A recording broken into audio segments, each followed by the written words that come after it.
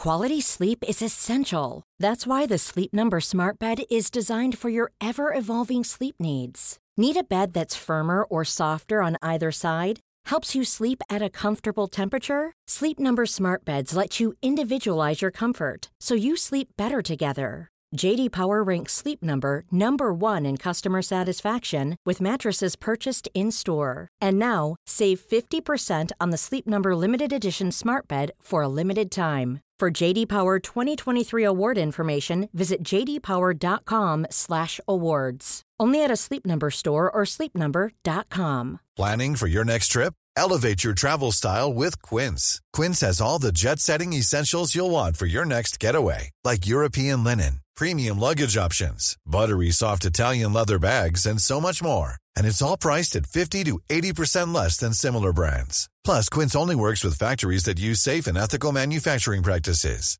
Pack your bags with high-quality essentials you'll be wearing for vacations to come with Quince. Go to quince.com/trip for free shipping and 365-day returns.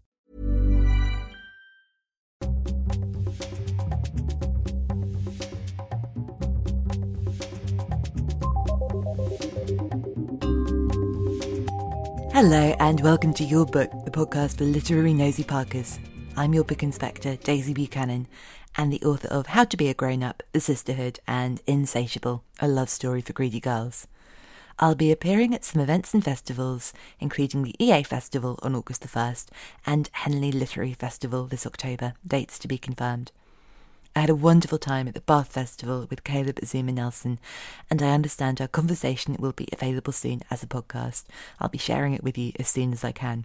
It's so moving and magical to be meeting readers and writers at real-life events. Thank you so much to everyone who's been able to show their support. Now, on to today's guest. This is a writer I feel as though I've loved all my life, even though I'm relatively new to her wonderful novels. Katherine Heiny is an author I was introduced to through this podcast. Many guests are in love with her novel, Standard Deviation, and her short story collection, Single, Carefree, Mellow. Her new novel, Early Morning Riser, is prime Heiny. Tender, love-filled, achingly bittersweet, wickedly perceptive, and most of all, bitingly and brilliantly funny. We talked about our borderline obsessive love for Laurie Colwin, Nigella's No Churn Ice Cream, and why your new favourite author should be Alice Thomas Ellis. I don't normally do this, but by just flinging an author at you, but Laurie Colwin, other than your beautiful, wonderful, brilliant books, what else can I read, given Laurie Colwin's work is finite, and I need more? There's a British author named Alice Thomas Ellis. I don't know if you've ever read her. She wrote The Other Side of the Fire and The Summer House. And she's a lot like Colwin, I think. And when I first met my husband, he's British, I'm American, he told me that I should read an author named Alice Thomas Cooper. And I was like, do you know who Alice Cooper is?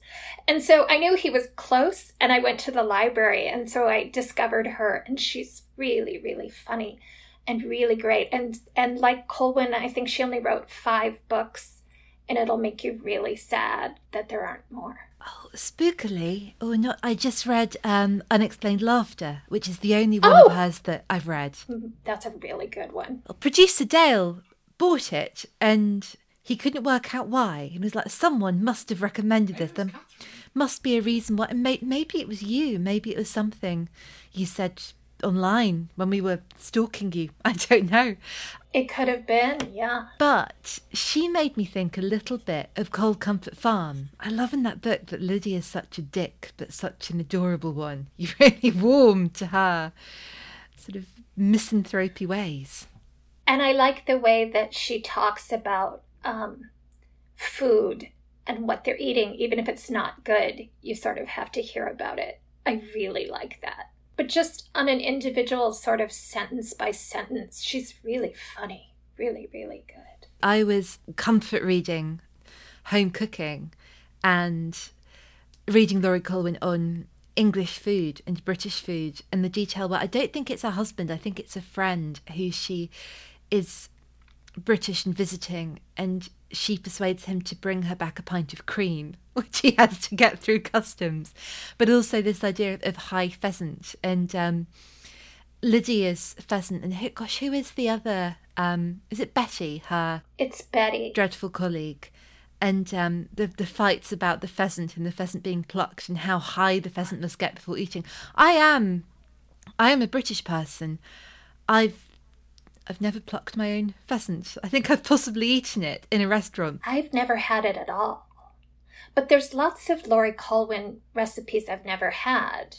You sort of don't read her so much for the recipes as for the attitude about food and cooking. I understand that Nigella Lawson is a great fan, and I know that it's a very different sort of writing in a way, but what I love about Nigella, and what I also love so much about Colwyn, and she is Nigella, isn't she? You don't even say Nigella Lawson. Nigella's like Beyonce. I know. There's a glee in corners being cut. But just back to Nigella, briefly. My stepdaughter gave me Feast, the Nigella book, when my children were like 2 and 4, and I barely had time to read.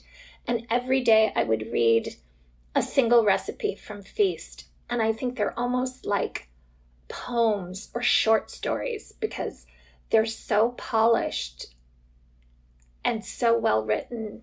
She's one of my favorite food writers ever. She's so talented. Are there any particular recipes in that book that really struck you or stayed with you, even when you thought, one day I will be able to be in a kitchen for more than 5 minutes at a time, and this is what I'm going to do? I make her pavlova recipe whenever I'm called on to make a dessert for any reason. Just every Nigella recipe is really, really good. And it's good in that she always tells you where it came from and whether it's going to be good or easy or hard to make.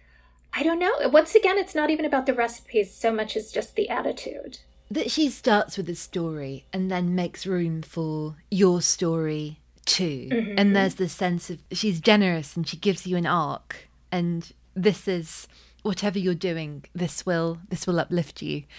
I think often the thing of hers that I make the most is probably her no churn ice cream, where I don't know whether condensed milk, do you know it by that name, or is it one of those things like heavy cream where you've got a much better, more glamorous name for it? No, it's called the same thing here. But it's the condensed milk and double cream, or possibly heavy cream. Some sort of alcohol, which I believe must lower the freezing temperature, I think. And so it comes out with the consistency of sort of smooth, cool, scoopable butter. I'm going to go make that. Well, you can't believe. I mean, all that requires of a person is time, really. And it's not even like normally with ice cream, you've got to get it and batter it and churn it and leave it. And you just can't believe something so delicious and so thrilling could come from what an idiot like me can fling in a bowl and leave. That's the beauty of sort of all Nigella recipes. And the fact that she makes roast chicken all the time because it's like the easiest thing to make. I don't know. She's great. But my parents had this ice cream maker that, even though it wasn't a hand ice cream maker, it seemed to be like it had to run for like 12 hours before we had ice cream. It's a lot of work. Which other writers do you think are very good at food? Not necessarily delicious food, but that would be nice. Well, Heartburn is one of my favorite novels ever. And even though the food in that is like beside the point, sort of, I've made all those recipes just because I want to be as much like Nora Ephron in every possible way. So if I'm cooking the things she cooks, then I feel a little bit like her, which is the beauty of Heartburn, is that you want to be Nora Ephron. And isn't it extraordinary that being cheated on should be an aspirational thing? I was, the end of my 20s, sent to group therapy for anxiety and put in a room with lots of other anxious people. And it didn't really work, but I stuck with it for a lot longer than I think I otherwise might have done because of the group therapy in Heartburn. Oh, yeah. So literally every time I talk about Heartburn when I'm done talking about it, I go reread it. I literally read it like 4 times a year. It never gets old. Does it surprise you? Do you come to it with a different mood, or did details leap out that otherwise hadn't? Or is it just being in the company of a dear friend? I think it's more the company of a dear friend. But I also think it's one of those books that when you read it at different stages of your life, you take different things from it. I mean, maybe that's all books, but Heartburn seems specifically that way to me, especially because the narrator of Heartburn is from New York, but living in Washington, D.C., which I've lived in D.C. and I've lived in New York. And so sort of wherever I'm living, it seems to give me a new take on it. I love Heartburn so much. There's some blurring because I love Nora Ephron's essays as to what's from Heartburn and what's from an essay. And I love those details about the getting that commuter plane sort of between New York and DC. And there was a paper that it's not, I don't think it's the New York Post, but it's something that's sort of smart but a little gossipy, and it's the perfect, the exact length of the plane ride. Oh, is that in Heartburn? It might not be in Heartburn. It might be. Oh, it might be in an essay. It might be something that I've kind of transposed, a detail that I've added. I think my favourite, even more than Heartburn, the Nora Ephron piece that I've reread and read the most, it's probably the most comfort, is an essay she wrote called A Star is Born. And it's about how she nearly gets this kind of, I don't know if she's going to be like an anchor woman, but a big TV job at CBS. And she is beaten by this woman, but also she gets taken out for some very smart lunches when she's being wooed for this job. And a rice pudding is mentioned, and it's the sort of perfect ratio of cinnamon to nutmeg with really plump sultanas. And that's, I think, something that I've added to Heartburn when it's not there. I know Heartburn is all about the mashed potatoes. Well, interestingly, my husband really doesn't like rice pudding. He says it reminds him of like school lunches, but I love rice pudding. I think I make Nigella's rice pudding. Because there isn't one. Yeah, she leaves it out of Heartburn. Yeah, I never had it as a child. I only discovered it in adulthood. Yeah, I think maybe the American equivalent of rice pudding is tapioca. People have really severe, traumatizing tapioca memories from childhood. So what we need now is a food writer who can not regenerate tapioca, that sounds like horrible science fiction. Rebrand it, make it delicious and new. I don't think I've read many books that are set in and around Washington DC and Virginia. Oh, Mislaid by Nell Zink. I think that might have been set in Virginia. But are there any DC or DC adjacent books that you love? Heartburn is just so far ahead in every category of that. I guess Silence of the Lambs kind of takes place in D.C. because of the FBI headquarters and the museum where they go to interview the insect experts. I've never actually read that. Did you enjoy it? Did you read the book before you saw the movie? I did. It's one of my favorite books. Oh, really? When did you read it? I read it when it first came out, and I read the prequel to it, which is called Red Dragon. And they're both just like electrifying books, and they're so beautifully written, and they're smart, and they teach you stuff, and they take your breath away. And I was giving some interview where they asked me what my comfort reading was, and I said Silence of the Lambs, and it made me sound like a budding serial killer.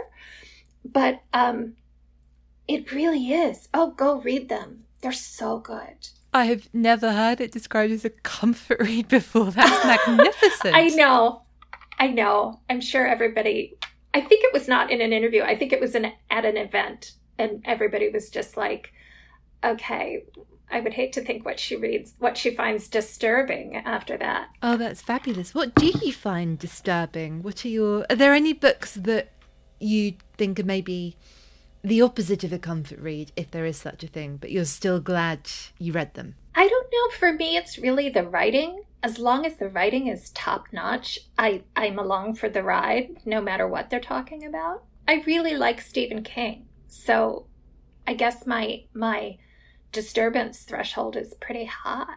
I do remember when I first read Carrie and, what I was expecting, sort of all out horror. And I think I read it after I saw the film, and I would have been a teenager, and just really being struck by how it felt very kind of sophisticated, but very knowing. And he's really made some efforts to get inside the head of a teenage girl. I wasn't expecting this. Well, I just think he has enormous confidence as a writer. And I think he was something like 22 when he wrote Carrie. And that's just really intimidating to me as a writer. I think, the best authors like Stephen King and Elmore Leonard and Kate Atkinson, and I mean, so many great writers. It's the confidence.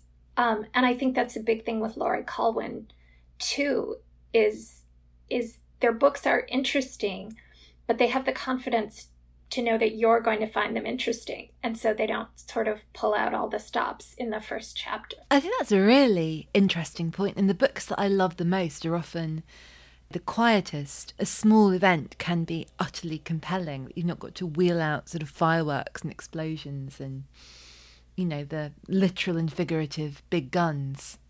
I suppose like Dorothy Parker and her short stories, you feel as though you're eavesdropping. Or there's a story I think about all the time, and it's just a series of diaries, and it's this spoiled nightmare woman in Manhattan, and she's constantly complaining about her manicurist coming around and getting the wrong shade. But the real story is that one of her set, this man who's sort of out being wild and entertaining and having a high old time of things, is slowly, or not even that slowly really, having a nervous breakdown.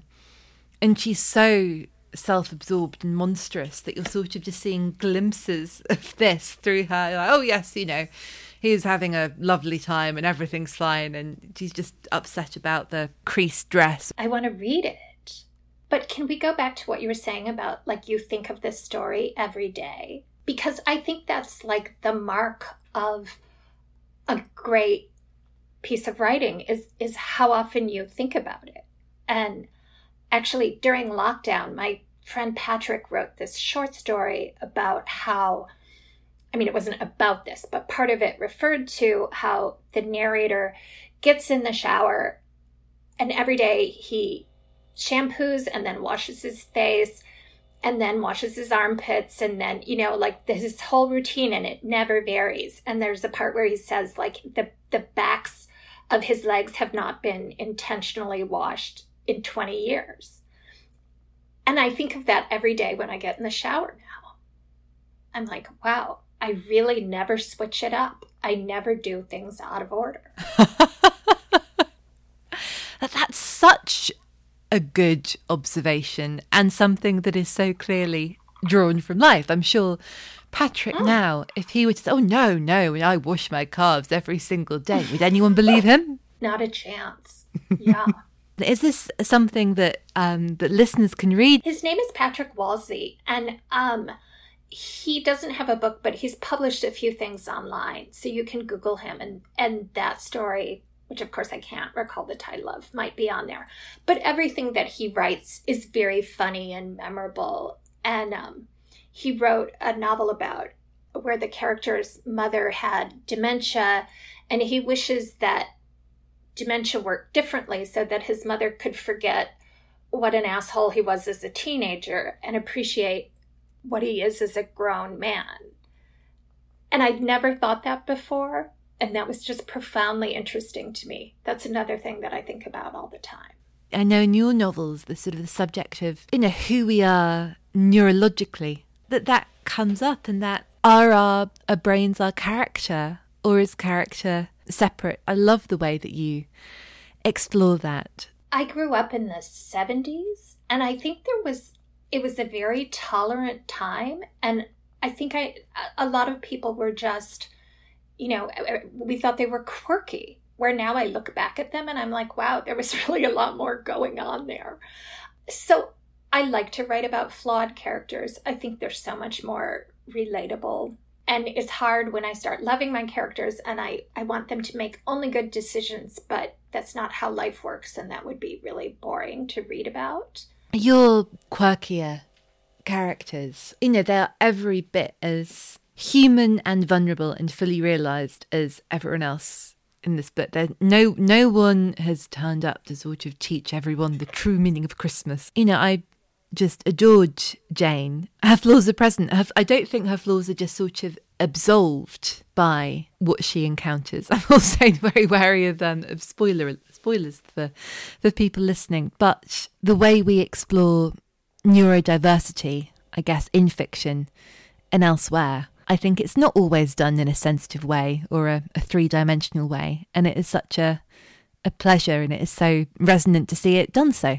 Well, it was very, very important to me when writing Early Morning Riser that Jimmy, who has an intellectual disability, be a complex person and a kind and decent man and worthy of love and worthy of being able to add things to Jane's life, and that he wouldn't just be defined by his intellectual disability.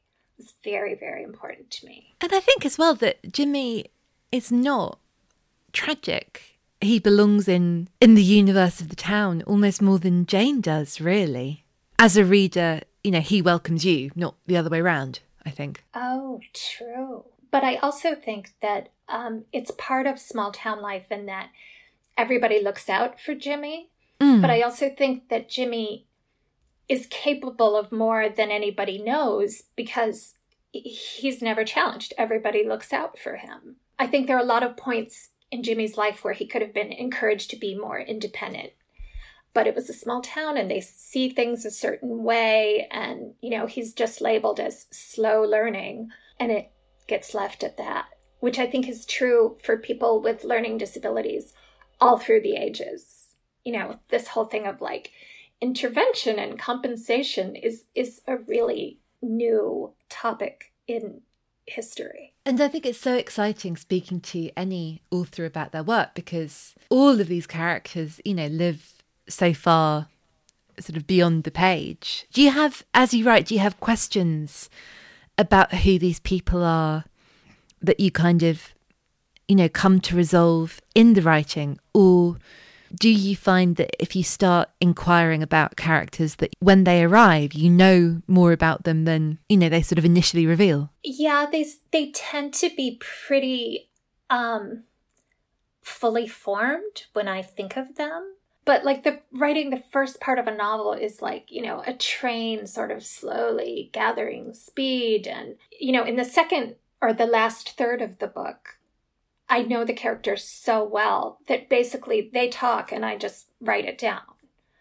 But in the beginning, trying to figure out how they would express themselves. And I definitely hear dialogue when I'm writing it. But it was interesting because I wrote maybe 2/3 of the book when I was here in Bethesda. And then we went to our summer house in Boyne City. And that was where I finished the book. And I remember getting there and unpacking the car and thinking like, will I see Jane here? Is she here yet? And it was such a strong sense that she was there, which, makes me sound totally bonkers. But writing a book and being in the whole immersive process of it, it's the most encompassing feeling in the world. And maybe, when you talked about writers like Stephen King and that sort of supreme confidence, maybe that's where some of that confidence comes from, is sort of, giving yourself over to it, almost like religious mania, and saying, I'm going to sit and wait and hope and listen. This is an act of listening, and please come, please talk to me. Yeah, there's definitely, I think, when you're writing, a sense that your brain sometimes supplies things to you, even though it's clear that you're in charge of your brain. There does sometimes seem a sense of like, this just occurred to me, and a sort of gratitude for your brain giving you whatever little tidbit that was. And actually, I've told this story before, but it's very funny. While I was writing, there's a character in Early Morning Riser called Gary, who's really sort of bewildered and unobservant. And I wanted him to have a health scare, but for it not to be serious, and maybe it be even something that Gary himself brought on by his unobservant nature. So I'm writing that very part of the book, and my husband goes to play squash, and he sends me a text saying that his squash partner started having blurred vision and dizziness, and they had to go to the ER. And then he texted me from the ER and said the blurred vision and the dizziness were caused because instead of wearing his squash goggles, his squash partner was wearing his wife's bifocals. And it was so wonderful. I just put it right in the book. I really didn't have to change anything. So sometimes it seems like the whole world is writing the book with you. It's helping you. It's such a, I don't know, sort of mystical experience. I can't believe I just said mystical. I'm not even sure what that means. It's such an enthusiastic process. It's more collaborative than anyone can ever know. Oh, that's so smart. I want to re-record now and I'll say that. We'll pretend that I said it. Yeah, I think that's true. We can get producer Dale to work some audio magic, I'm sure. Hey folks, I'm Mark Maron from the WTF Podcast, and this episode is brought to you by Kleenex Ultra Soft Tissues, your ally to help tackle your allergy symptoms this season. I love the change of seasons, but nobody loves pollen and all those other things floating in the air that make you sneeze during this nice weather. Kleenex Ultra Soft Tissues are hypoallergenic and allergist approved, so fight back against watery eyes and runny noses without worrying about irritating your skin. For this allergy season, grab Kleenex and face allergies head on. Life is full of what-ifs. Some awesome, like what if AI could fold your laundry? And some, well, less awesome, like what if you have unexpected medical costs? United Healthcare can help get you covered with Health Protector Guard fixed indemnity insurance plans. They supplement your primary plan to help you manage out-of-pocket costs. No deductibles, no enrollment periods, and especially no more what-ifs. Visit UH1.com to find the Health Protector Guard plan for you. Hey, it's Ryan Reynolds, and I'm here with Keith, co-star of my upcoming film, If, only in theaters May 17th. Do you want to tell people the big news? All right, I'll do it. Sign up now and you'll get unlimited for $15 a month and 6 months of Paramount Plus Essential Plan on us. MintMobile.com/switch. Upfront payment of $45 equivalent to $15 per month. Unlimited over 40 gigabytes per month. Face lower speeds. Videos at 480p. Active Mint customers by 531.24 get 6 months of Paramount Plus Essential Plan. Auto renews after 6 months. Offer ends May 31st, 2024. Separate Paramount Plus registration required. Terms and conditions apply if rated PG. We'll be back to Catherine soon, but now it's time for my Steal of the Week. I've chosen Noah's Ark by former guest Barbara Trapido. This is the story of artistic, chaotic, slobby, sexy Allie and the people who populate her world. Her solemn, intense 9-year-old daughter, her pompous ex, and a lusty, practical Noah who turns up and seduces her, and the readers. I don't know why this book isn't better known. It's fiercely funny, earthy, warm and smart. Trapido treads the line between comedy and tragedy more adroitly than any other writer I can think of. Noah's Ark by Barbara Trapido is published by Bloomsbury and out now. Now, back to Catherine. I wanted to ask whether your reading changed much at all over the last year, and if you found you were reading more or less or differently. During the original lockdown of a year ago in March, I was so stressed, I could only read the Little House on the Prairie books. It's like anything less familiar than that or more complicated, I wasn't up for. But I generally read Little House on the Prairie books like once a year anyway, so it's maybe not so dire as it sounds. And then I read a memoir by Lacey Crawford called Notes on a Silencing. And it was so beautiful and haunting and powerful. And that sort of woke me out of my Little House rut, and then I was open to reading new authors again, and I read Exciting Times by Nisha Dolan, which is so funny and made me laugh out loud so many times. And then I read The Idiot by Elif Batuman. I'm never sure how to say her name. And that that book was, I just didn't want it to end. It was so funny and so witty and sort of deceptively simple. I'm so grateful to any book that makes me laugh out loud. That's just like the best gift a book could ever give you. I love The Idiot. I don't know what I did with my copy, but that's a book that I feel here certainly is underread. But can you tell me more about that memoir? Because I haven't heard of it and I'm intrigued. It's called Notes on a Silencing. Yeah, and it's about the author's sexual assault at a boarding school and how the school went to great lengths to basically cover it up. I mean, the story is so powerful any way you look at it, but the writing just takes it to this whole other level of beauty and fierceness. And as soon as I finished reading it, I fangirled all over Lacey's Facebook page, and she was very nice to let me do that and not, report me for stalking. You should definitely read it. It's so good. And I also read In the Dream House by Carmen Maria Machado. I just put Did you that. read It's that? under my bed, top of my So pile. good. And it's funny when you wouldn't expect it to be. I mean, it's powerful and it's amazing and so creatively told. And so it's one of those books that as you read it, you say to your husband, like, let me just tell you this part. And by the end, you've told him the whole book. And I also, Good Morning, Destroyer of Men's Souls by Nina Aron. Did you read that? I've not read that. It's about a memoir about her many years long relationship with a heroin addict and how she gave up her, marriage and her financial stability and her self-esteem in order to stay in a relationship with him. And it's all about like codependent relationships. And the best part is that when the book is over, you can sit down and like go through every couple and decide whether they have a codependent relationship or not. But that's also a really powerful, really, really beautifully written book. I am a fiend for addiction memoirs, but then you have to read it. To read about the person who is, so close to it. But that sounds really compelling, and I am not so evolved that I wouldn't analyse every couple that I knew.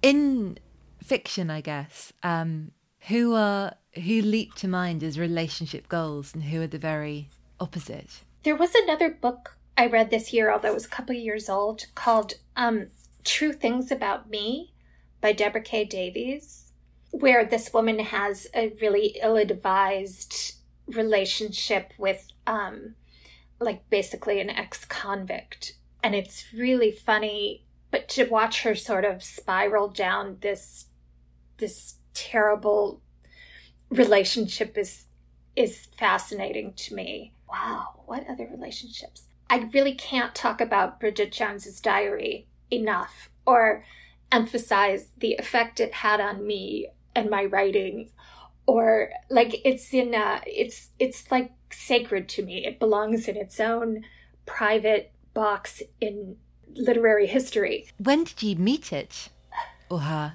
My husband and I moved to London in 1997. And the first two books I read were Bridget Jones's Diary and High Fidelity by Nick Hornby. And I thought England was like the greatest place in the world. Like, I'm going to love living here. So I was 29. And I remember I already, was working as a writer and wanted to be a writer. But both of those books just really broke open the idea for me that you can write a comic novel and it can also have serious points and it can affect people and people can learn from it. That a comic novel can be everything a serious novel is at the same time. And because I love Bridget Jones and I love High Fidelity, but Bridget Jones is an annual read for me. at least, Yeah. and has been for a long time. I was in the middle of nowhere in rural Dorset as sort of very bored teenager reading about Bridget going to 192 and things. And it's my roadmap for sort of a fantasy London life. Also, it was really radical. And I know that people say, oh, Bridget, so reductive, obsesses over men and her weight. I'm like, no, actually, she was the first exciting grown-up I met in a book, and she worked in an office, and she had this cool little flat in London, and she went out and she had a lovely time, and she wasn't a wife and she wasn't a mother. Well, I think actually what affected me about it the first time I read it is that it is all about, like, she's worried about her weight and her diet and her friends, and yet it reads like a thriller. It's completely unput-downable. I mean, I think the first time I read it, I basically did nothing else for 24 hours but read it. So I think maybe that's one of the reasons it was so profound to me, or profoundly inspiring, was like, wow, it's all about the writing. It really doesn't matter as long as you're writing well and you're saying true things that people maybe hadn't thought of before. And the audacity was thrilling. Again, if I don't think of this every day, I think of it every week. There's a diary entry where she's really cross because she's read two things in the papers, and in the Times it said, is this the end of the dining room? And in the Telegraph it says, suddenly there are more dining rooms everywhere. And things like watching the way she observes her married friends and friends with children, sort of, competitive parenting. And there's a bit where she talks about just the hell of going shopping. And in a way, it was the first woman that I met in a book to say, there is this perfect person that I will be one day, and I am so far from that. And that's probably not that much fun anyway. I remember reading the shopping trip entry and about, like, she buys stuff at Marks and Spencer because you don't have to try it on, but then you have to return it. And I just remember my brain basically being on fire because I was like, she's describing me. That's what I always do. And it's so stupid, and I still can't stop doing. I really love that you can see the Bridget that Jane has inherited in that the first, the party that Jane plans and the scarves on the lamps catching fire. Dinner parties gone wrong are basically my favorite thing to write about. Oh my goodness, the food poisoning and standard deviation is... Oh yeah, that was really fun. I don't know, like, my husband used to be a diplomat, and we went to like 3 or 4 dinner parties a week, and it was really traumatizing because normally I like to be in my pajamas by 5:30. So having to go out all the time and, interact with people, and just dinner parties are so weird that you sit by somebody for a whole meal, and what do you talk about? I don't know. They're fascinating to me in a traumatizing sort of way. How does a person become a diplomat? Does it mean he's really a spy? He really is a spy, but during the dinner, the diplomat part of our lives, he was sort of working as a diplomat, but he was still a spy. I mean, when I first met him, he was undercover, and that all eventually changed. But there was a very heavy dinner party segment of our lives. So a sort of a forced Audra period of intense socialising. A classic extrovert like Audra. I don't think I've ever met an Audra. I have a friend who's very much like Audra. She has way more of a filter. But she just really likes to talk to everybody. She's interested in everyone, which I think is such an admirable quality. And such a genius thing to bring to literature, such a high-value character. Well, I think when I was writing her, my own filter disintegrated, and I think I started talking a lot more to people who were not, necessarily interested. I remember it was during the writing of Standard Deviation that my mother had to have oral surgery, and my mother has dementia, and the oral surgeon was so kind and so respectful and so caring with her and with us. And later when my mom and the nurse and my mom was in recovery, and I said to the nurse, that I thought I might be in love with the surgeon. And she looked really scared. And I was like, I don't mean romantic love. I don't, I was like, I am happily married. I don't want to date him. And she was like, yeah, I'm sure. And I'm like, my husband is a wonderful person. Like, I just couldn't stop talking. And I think we're probably blacklisted at that surgeon's thing now.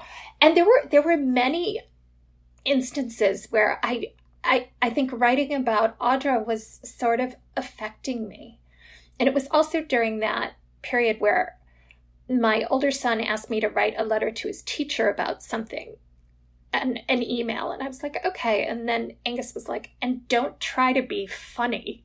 I was like, wow, I wonder where that came from. But of course, I'm sure whatever I wrote, I tried to be funny in it. I think that's, we're talking about the confidence of Stephen King and other writers and stuff. And I think my insecurity is I'm always afraid if people aren't going to read if it's not funny. So I make a joke like in every paragraph. If you could just be assured that, you could write, you could be as serious as you wanted and it would be great and wonderful and everyone would, adore it and applaud it, would you want to write your own Silence of the Lambs? Probably not. I mean, the jokes are probably the thing that I enjoy writing the most. And they're often the first things that come to me. The serious parts and the sad parts are not the hardest parts. They're pretty easy too. But I do find the act of moving everybody on stage and describing what's happening, that takes the most actual physical or mental labor for me. Logistics of a scene, the sort of making sure, oh, you've got this person speaking, do I need to bring them in? Someone's come through a door, did I put a window where the door is? Exactly. But maybe all writers struggle with that, but I don't think so. I think some people see it very clearly. I do think it's very common for authors to skip a step, and suddenly the editor will be like, a minute ago they were in the car. And the author is like, well, yeah, but they parked it and they got out. I just didn't put that. I didn't put that in there because I know it happened. I think that's a very, very common thing. But it is kind of daunting when you're writing. It's obviously early morning rise that takes place. It spans, how many years does it span? But it's 17 years. When I read my proof, I was so excited about it anyway, and extra excited when I opened it up, and did it start in 2002 or something? Mm-hmm. Thereabout. And just like, yes, 2002, that's where I want to be, not 2020. Well, originally when I finished the novel in 2019, but I knew it would come out later. So I had it end in 2020 because I'm like, oh, every year is basically like every other year. Like, what's it going to matter? And then 2020 happened and I was like, let's just shift it all back a year. I didn't originally plan on it covering so much time. I felt the passage of time between the events in Jane's life, it was important sometimes that there be 2 or 3 or even 4 years where she was living and we just weren't seeing it. So the structure sort of grew out of that. And I was wondering if there are any books, possibly novels, but not necessarily, where you have a sort of bit of a secret fan fiction relationship with, where maybe you've thought about other things that might be happening off page. Well, one of my favorite books is Gone with the Wind. I think every time I reread it, I learn some new detail about Scarlett. And then sometimes I do sort of fill in things that the book doesn't cover. I imagine how they went. I don't know. I think that's sort of the mark of a good book, is that you think about what went on like it's a real thing, like it's a real event. It's like how everybody, including me, really likes to watch true crime and think about true crime and what might have actually happened. And I think that really powerful literature is the same way. You want to replay it in your mind and sort of figure out how and why it happened. Maybe it's not quite the same. I was thinking about Tender as the Night, which is one of my most favourite books. And how what I really would like is more Beach, more Dick and Nicole, before the murder. just, love everyone sort of, in their jewels, in the Saint-Tropez sunshine, getting drunk and having a grand old time without any dead bodies turning up. If you just have an extra fortnight of that, I'd really enjoy that. Well, and I think in The Great Gatsby, you want to see more of Gatsby and Daisy's actual affair and what sort of promises she actually makes him and what part he assumes. But you really don't see much of it because it's told from Nick's point of view. It's true. And I don't know, obviously it's genius, but is it a bit of a cheat? Because it's a little bit like Anna Karenina and Vronsky, where there's a lot that's compelling about the novel, but really not the love story. The love story and wanting the yearning and to be swept away and to really, really believe in it. And I think when you hold it up to the light, you think, no, leaving one awful man and going off with another awful man.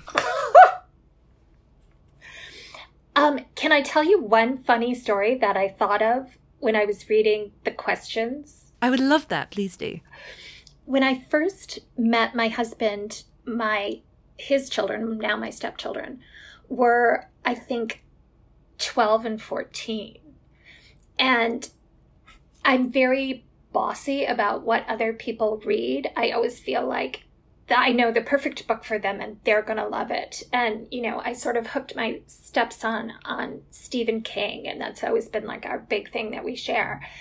And I gave my stepdaughter a book by Norma Klein called Beginner's Love. And I just remembered that I really liked it when I was a teenager. I didn't sort of, flip through the whole book in my mind as to what was in it, but I was like, you'll love it. And so she took it back to boarding school, and it has this very, very explicit oral sex scene in it, which she read. And then she shared it with basically every other girl at boarding school until somebody got caught with it. And then the boarding school called my husband and they read him the super graphic scene over the phone and said, do you think this is appropriate? And, I was just like, but really, she likes reading now. So I think we should focus on the positive here of this has opened up the world of books for her. But, it really just cemented my reputation as sort of a ninny, I guess.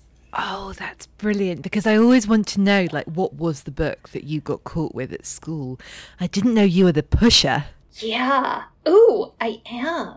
My husband was just super cool about it. He was like, oh, well, it happens. I mean, I would be so traumatized that I would pull my child out of the boarding school and never go there again. But he's made of sterner stuff. Oh, I bet she was so popular after that. Don't you think?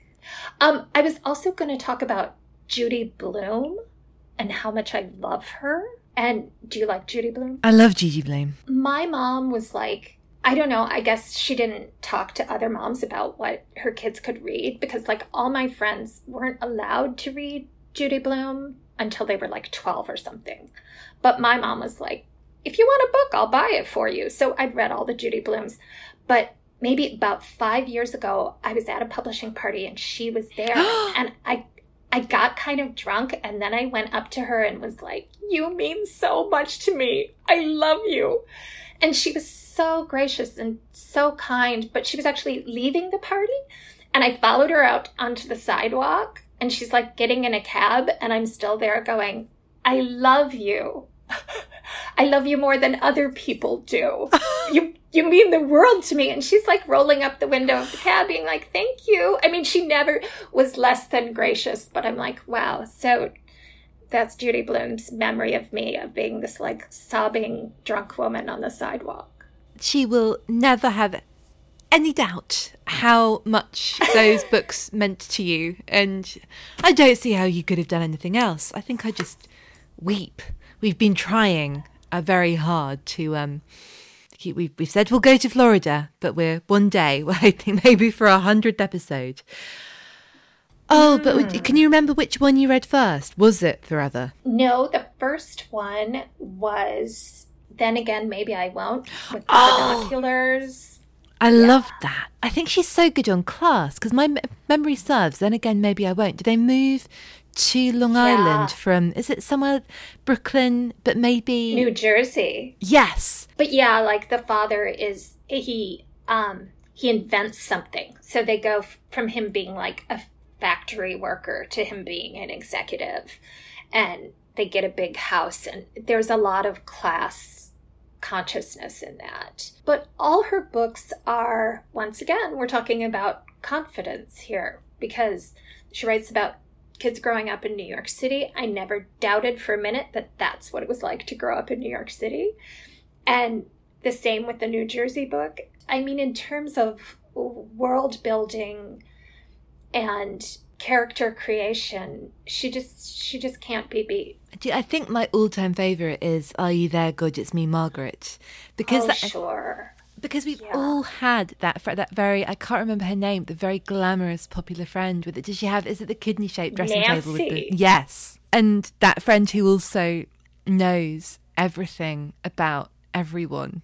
And would never occur to Nancy that it's not always her business to know. And it's also that when they're learning square dancing, Nancy gets partnered with the cutest guy in the class, and then the teacher announces this like random, like you have to switch partners, and Nancy almost starts crying.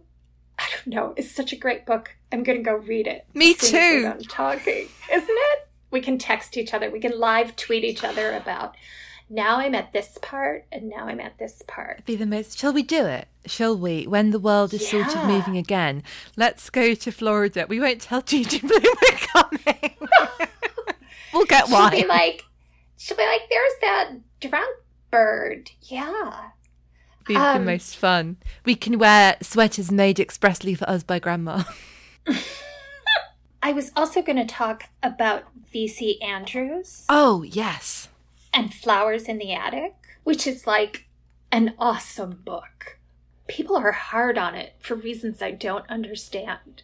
It's the most amazing book in history. When did you first read it? I first read it when I was like 11, and I hid it from my parents. Like I read it when they were out of the room, or I put it in some other sort of book's cover. But I didn't even need to bother to do that because my parents just would have been like, she's reading a book about flowers. They just sort of never, they were very pro-reading. Everybody read a lot, but there wasn't a lot of concern about like whether you were reading something suitable. Can you remember how you got hold of it, where your copy came from? Yeah, my cousin gave it to me.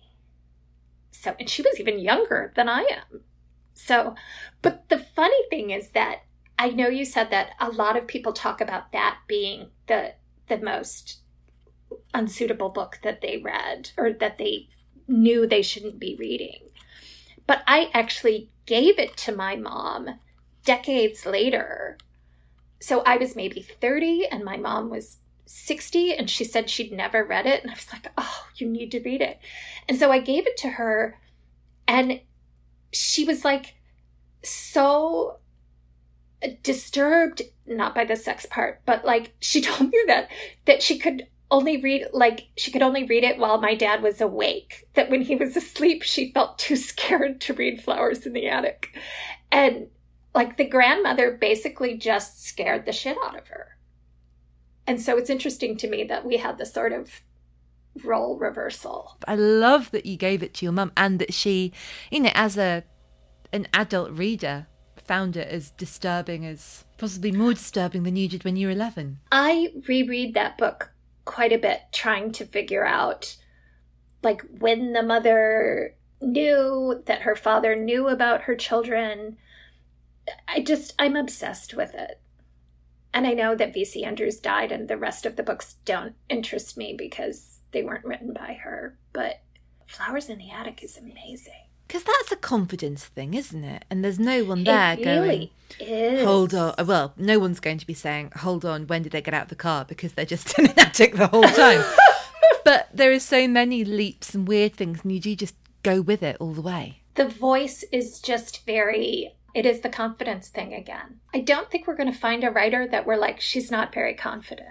I wonder if a lack of confidence in life makes a person more determined to be confident on the page. Oh, I wonder.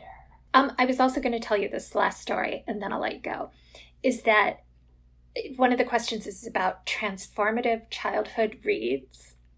And I read The Thorn Birds, I think when I was 12.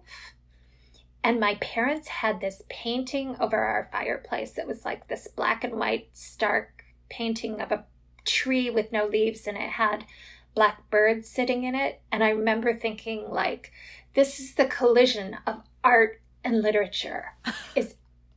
I'm reading The Thorn Birds in the same room where this is the painting. And I just honestly felt like there would be no topping it ever. That would be, that was like as good as it gets. That is magnificent. I could see Jane Campion organising such a scene. What did you think of The Thorn Birds? Well, I remember it was one of the first books for adults that I read. Like, I read YA for a really long time, and then, there were some other books but I remember I think that my mom got The Thorn Birds as part of like a book of the month club. And I remember I started reading it and it made total sense. For some reason, I thought it was going to be like impenetrable because I wasn't an adult person reading an adult book.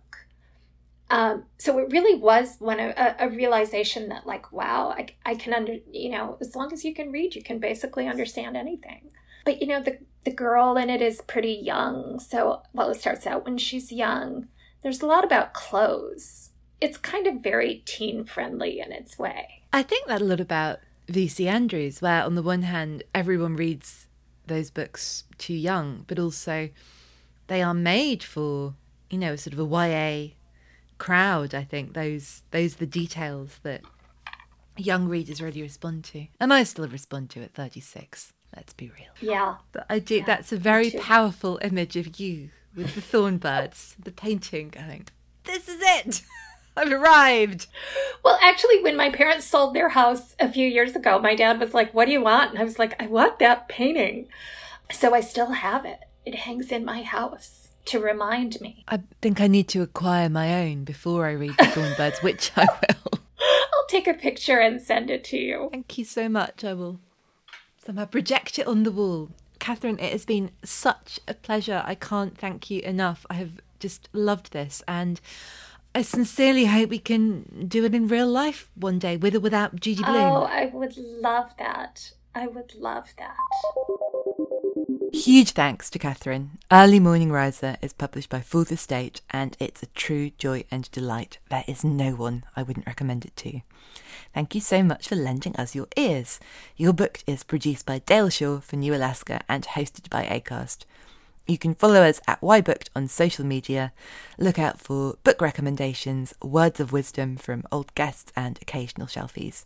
We love it when you share the podcast with your friends, and thanks so much to everyone who's left a 5-star review. It helps other people to discover us and new books. You can find a list of all the books mentioned by Catherine at acast.com/booked, and check out her selection in our bookshop on bookshop.org. For now, I leave you with this from Muriel Spark. If you want to concentrate deeply on some problem, and especially some piece of writing or paperwork, you should acquire a cat. See you next time.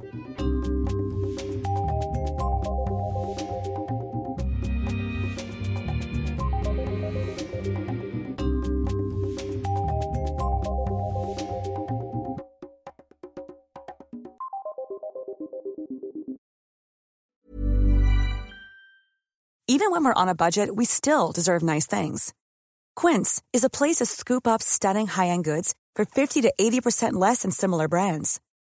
They have buttery soft cashmere sweaters starting at $50, luxurious Italian leather bags, and so much more. Plus, Quince only works with factories that use safe, ethical, and responsible manufacturing. Get the high-end goods you'll love without the high price tag with Quince. Go to quince.com/style for free shipping and 365-day returns. Even when we're on a budget, we still deserve nice things. Quince is a place to scoop up stunning high-end goods for 50 to 80% less than similar brands. They have buttery soft cashmere sweaters starting at $50, luxurious Italian leather bags, and so much more. Plus, Quince only works with factories that use safe, ethical, and responsible manufacturing. Get the high-end goods you'll love without the high price tag with Quince. Go to quince.com/style for free shipping and 365-day returns.